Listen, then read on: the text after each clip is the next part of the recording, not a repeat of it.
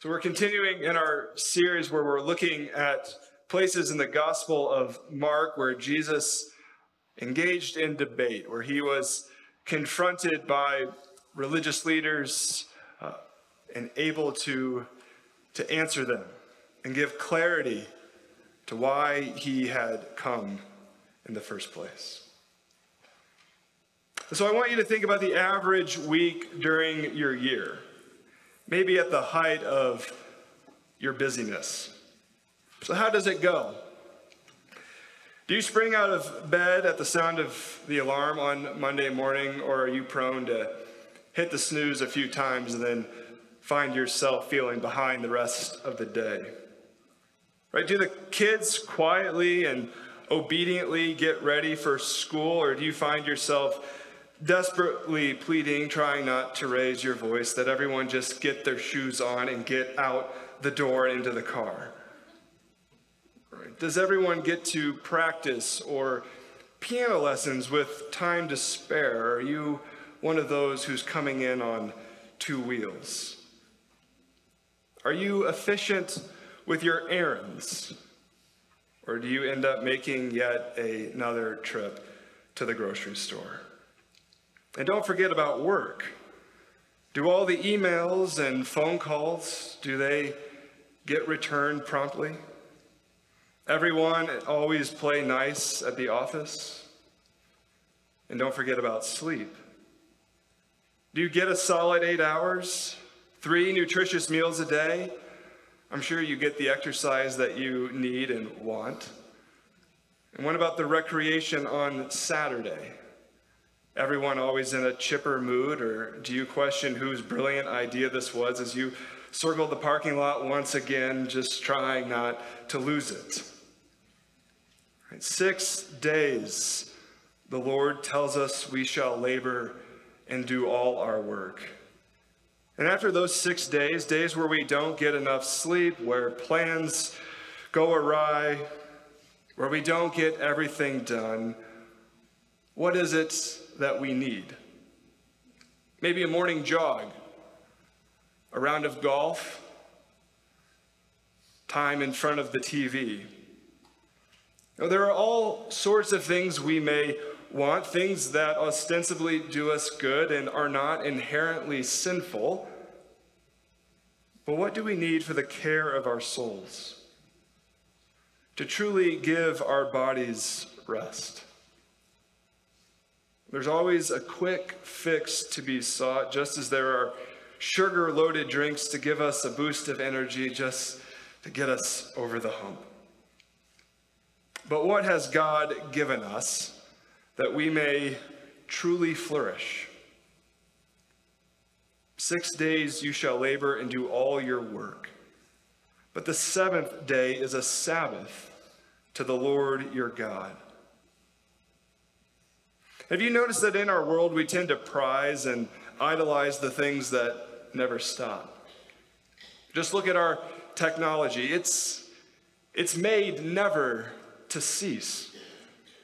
We never turn off our phones. We simply recharge them so that they'll be awake when we are. But when God finished the work of creation, we are told he rested on the 7th day from all his work that he had done. It was God who observed and kept the first Sabbath, and thus set a pattern for all of creation. And when God delivered Israel from their Egyptian bondage, where I've read the vacation policy wasn't great, God verbalized in the 10 Commandments what he wove into the moral fabric of the universe. Remember the Sabbath day to keep it holy. 6 days you shall labor and do all your work, but the 7th day is a Sabbath to the Lord your God. And while certain aspects of Israel's observance of the Sabbath, what we call ceremonial laws, are no longer operative because Christ fulfilled all of those things that were there to foreshadow him, the command to keep the Sabbath holy by resting still stands. And we can understand why that is. Your body, mind, and soul know what's needed isn't just another way to squeeze out more energy, to get one more activity in. But what is needed is rest. We don't need another 24 hours to pursue what we've been pursuing all week, but a day devoted to worship in the fullest sense. And in Jesus' day, among the Jewish people, no one campaigned to get rid of the Sabbath, but there was controversy. Things around the Sabbath had become clouded, and the rest that God intended was getting obscured. And so our passage this morning reveals who has authority over the Sabbath. And it shows us ultimately how to enjoy the day our bodies and souls truly need. So our scripture reading this morning comes from the Gospel of Mark, chapter 2, verses 23 through 28. One Sabbath, Jesus was going through the grain fields. And as they made their way, his disciples began to pluck heads of grain. And the Pharisees were saying to him, "Look, why are they doing what is not lawful on the Sabbath?" And Jesus said to them, "Have you never read what David did when he was in need and was hungry, he and those who were with him? How he entered the house of God in the time of Abiathar, the high priest, and ate the bread of the presence, which it is not lawful for any but the priest to eat, and also gave it to those who were with him. And he said to them, the Sabbath was made for man, not man for the Sabbath. So the Son of Man is Lord even of the Sabbath." The grass withers and the flower fades, but the word of our God endures forever. Now, we all just celebrated the 4th of July. It's one of those holidays we all know how to celebrate. Fireworks, hot dogs, potato salad, more fireworks. At least that's how it was in our neighborhood. And now imagine your neighbor comes along and wants to debate the proper way to celebrate Independence Day, arguing that fireworks and hot dogs are all wrong. My guess, hopefully, is that you'll defend everything that is great and worth preserving about the 4th. You see, when it comes to a day like our Independence Day, we want to honor it correctly. We want to honor it correctly because it is fundamental to the American character, to the American project. To lose a true sense, which I know goes far beyond fireworks and mystery meat, to lose a true sense of that day would result in an identity crisis. And for Israel, to lose the Sabbath was to jeopardize their identity as God's people. When Moses reiterated the 10 Commandments as Israel finally prepared to enter Canaan after 40 years, Moses added another dimension to why the Sabbath was to be kept.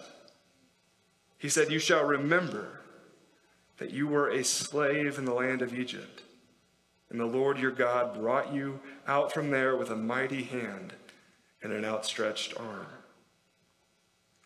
The identity of God's people from the beginning to now has always been constituted by God's redemption. And so who are we? We are the people God has redeemed by grace. We are those who've been shown mercy, who've been brought out of our darkness into a marvelous light.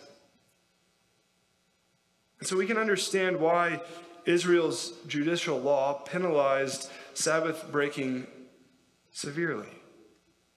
Laws around the Sabbath were meant to protect the people's memory.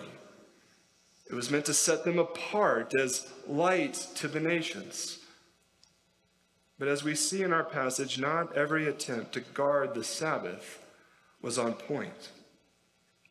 For the Pharisees in our text, Jesus' disciples needed to be reprimanded, even punished, for in their eyes, plucking those heads of grain constituted work. And work had no place on the Sabbath. In their minds, if such behavior continued, it wouldn't be long before the Sabbath was totally ignored. But the irony, as Jesus makes clear, is that it is the Pharisees who are jeopardizing the Sabbath. They are the ones who will end up destroying what Israel was meant to bestow upon the nations as a blessing. And Jesus' answer, far from abolishing the Sabbath, sets it free from those who would misconstrue its purpose and deny its blessings to others. And Jesus' answer comes in two parts. And we see that he begins by citing this example from the life of David. I believe Jesus could have jumped right to the conclusion he gives in verse 28 about being Lord of the Sabbath. But by working from the scriptures, he's able to show them that God's will hasn't suddenly changed. Jesus is proving to be the true interpreter of God's word. He brings out what is clearly there, what God intended, but what we so often miss. And the reference from David's life occurred in 1 Samuel chapter 21, verses 1 to 6. And there, David, after learning that Saul did in fact plan to kill him, made the wise decision to go on the run. And he and his companions came to the tabernacle at Nob, where and requested food from the priest there, Ahimelech. So just on a very brief aside, Jesus says that this occurred when Abiathar was the high priest, while 1 Samuel has Ahimelech giving the bread to David and his men. So what is going on? Several resolutions have been offered to this supposed discrepancy. But it's probably the case that the reference to Abiathar is to indicate the section in the scroll where the incident could be located. Since Abiathar was the high priest during David's reign, he was the one most associated with David, meaning sections of the scroll dealing with David and the priests, as this story is, would have fallen under the larger heading of Abiathar. So Jesus is simply alluding to where this story is found, and instead of giving a precise retelling. And so while there appears to be a disagreement, there is a resolution there that's just hard to see in our translations. And now we know that, and what we know is that the bread of the presence were 12 loaves set out before the Lord each Sabbath on the table in the holy place.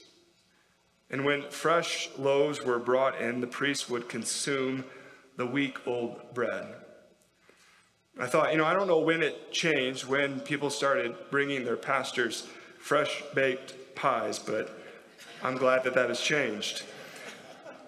And so, yes, in a technical sense, David and his men violated the law.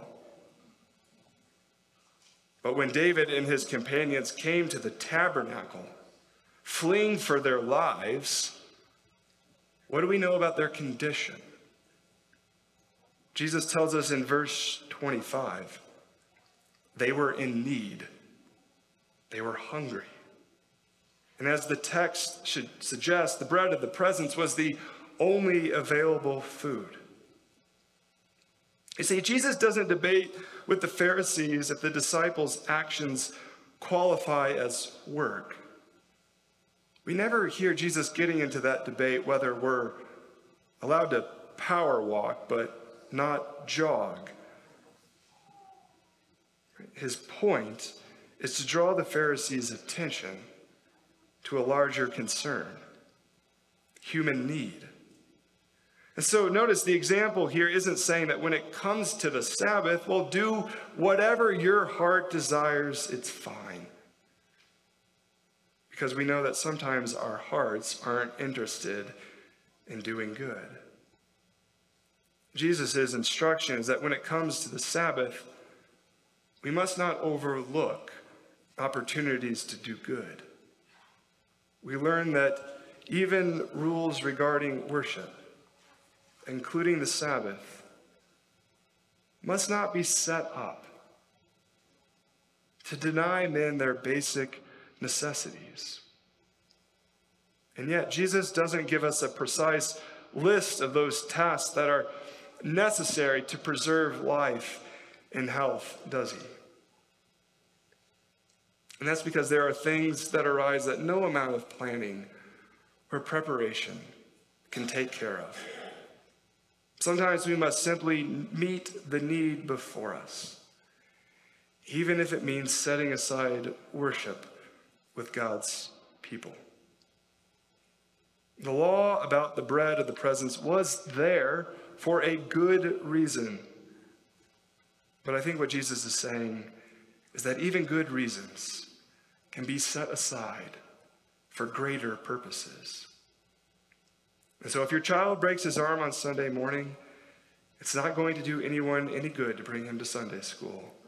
Go ahead and go to the doctor. But we must not use the example from David's life to excuse our poor planning and preparation. If there's an opportunity during the 6 days of our labor to do good, well, there is no time like the present. And while the Pharisees went wrong in overly scrutinizing what qualified as work, maybe in our day we are just too loose in how we determine what is good for our life and health.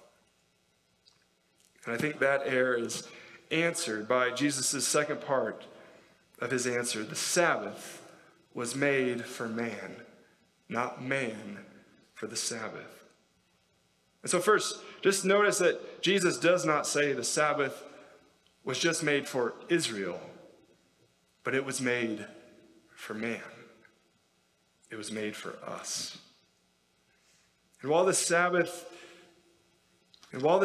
is a day given to God, it is not God who stands to gain anything by our rest and by our worship.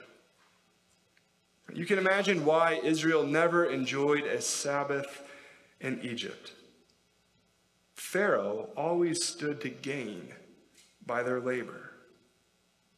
But God, who stands in need of nothing, has given us this day, as one theologian put it, as the epitome of his generosity as creator.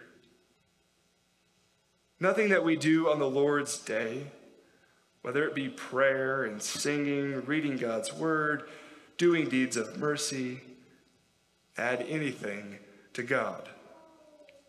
He cannot be more glorious, more divine by anything we do. So while it is a day devoted to him, the Sabbath was made for us. See, rest does not mean inactivity. But the activity we engage on the Sabbath is of a different kind than our 6-day labor. Our activity on this day is pursuing the one who does not need us to work for our salvation. It is activity seeking the one who provides abundantly, who upholds all things by the power of his word. Is it a day to be spent with the God of the universe, who does not need you to punch a clock or ever submit a time card? The Sabbath was never meant to demean our 6-day labor. The Sabbath does not outlaw hard work or aspiring to excel in our vocations.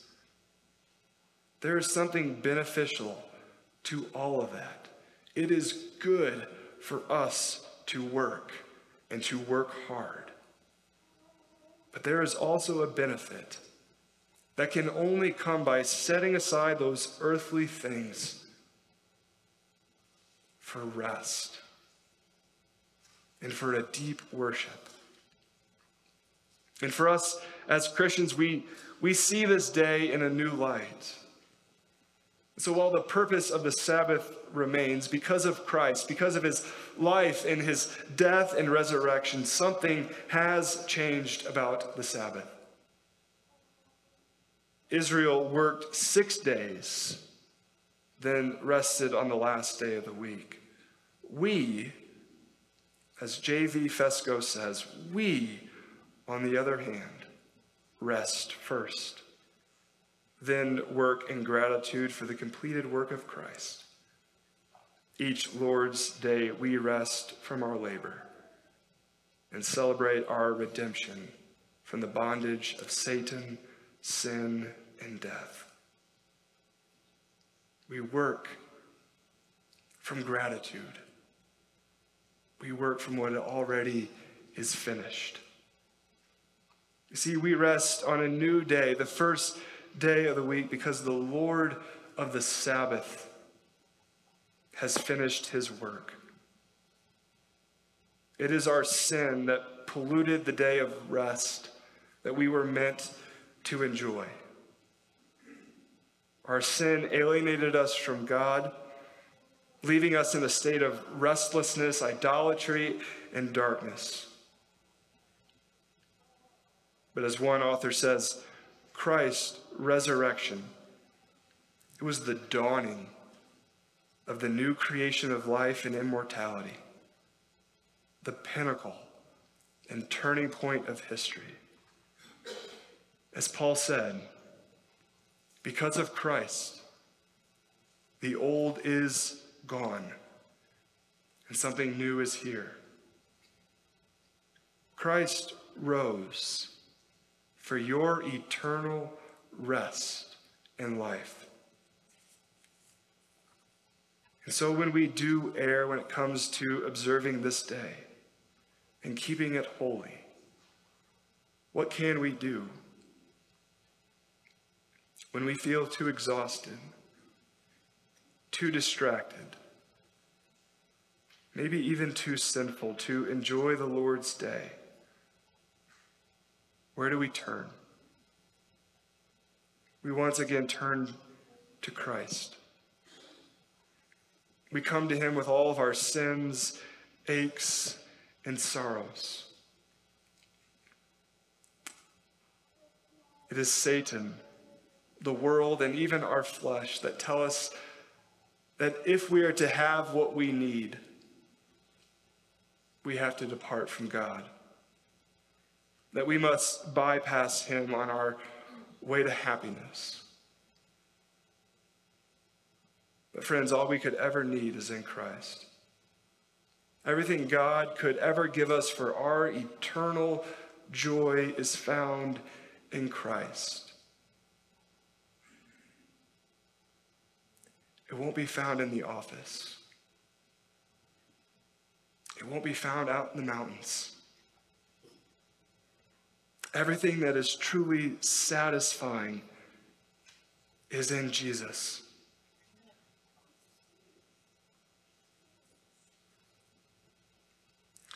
Jason Halopoulos is the senior pastor at the University Reformed Church in East Lansing, Michigan. In an article written for the Gospel Coalition, he reminds us of what we have in Christ. He says, if we desire love, it is found in his spread arms on the cross. If we want hope, it is found in his resurrection. If we seek peace, it is found in his blood shed for us. If we seek joy, it is given in his Spirit.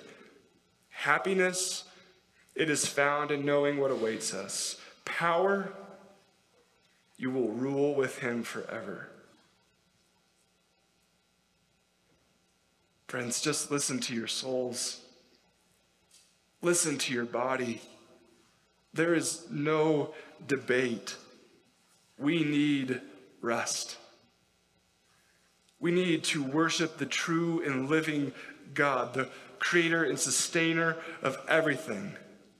Every breath that we take, he has given us. We need to keep his commandments. We need what God gave us from the beginning for our souls and bodies. And all that we could ever need for doing so is found in the gospel of Jesus Christ. It is found in the good news that your burden and your bondage has been lifted, so that you are free to serve and learn from the one who is the true giver of rest.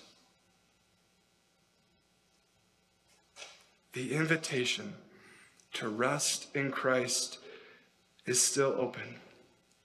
Right now, this morning, that door is open for you. Christ does not turn away the tired.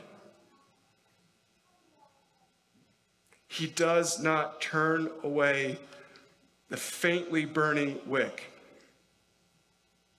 Christ does not turn away the bruised reeds. He does not turn away those who don't have it all together, who have stumbled and failed in this life. He says, come, lay it all on me. Lay it at my feet. And so don't harden your hearts. Don't think you ever have to bypass God for what you need. But believe in Christ. Friends, what you need today, Christ has without limit. Mercy, grace, love, freedom, power, hope. He's not going to run out on you. He gives freely. He washes completely. He saves to the uttermost. He loves perfectly. So what more could we ever need? Where else could we ever look? Let us pray. Lord God, as we continue to worship you, we just open our hands and ask you to give what we need, trusting in your grace that you will.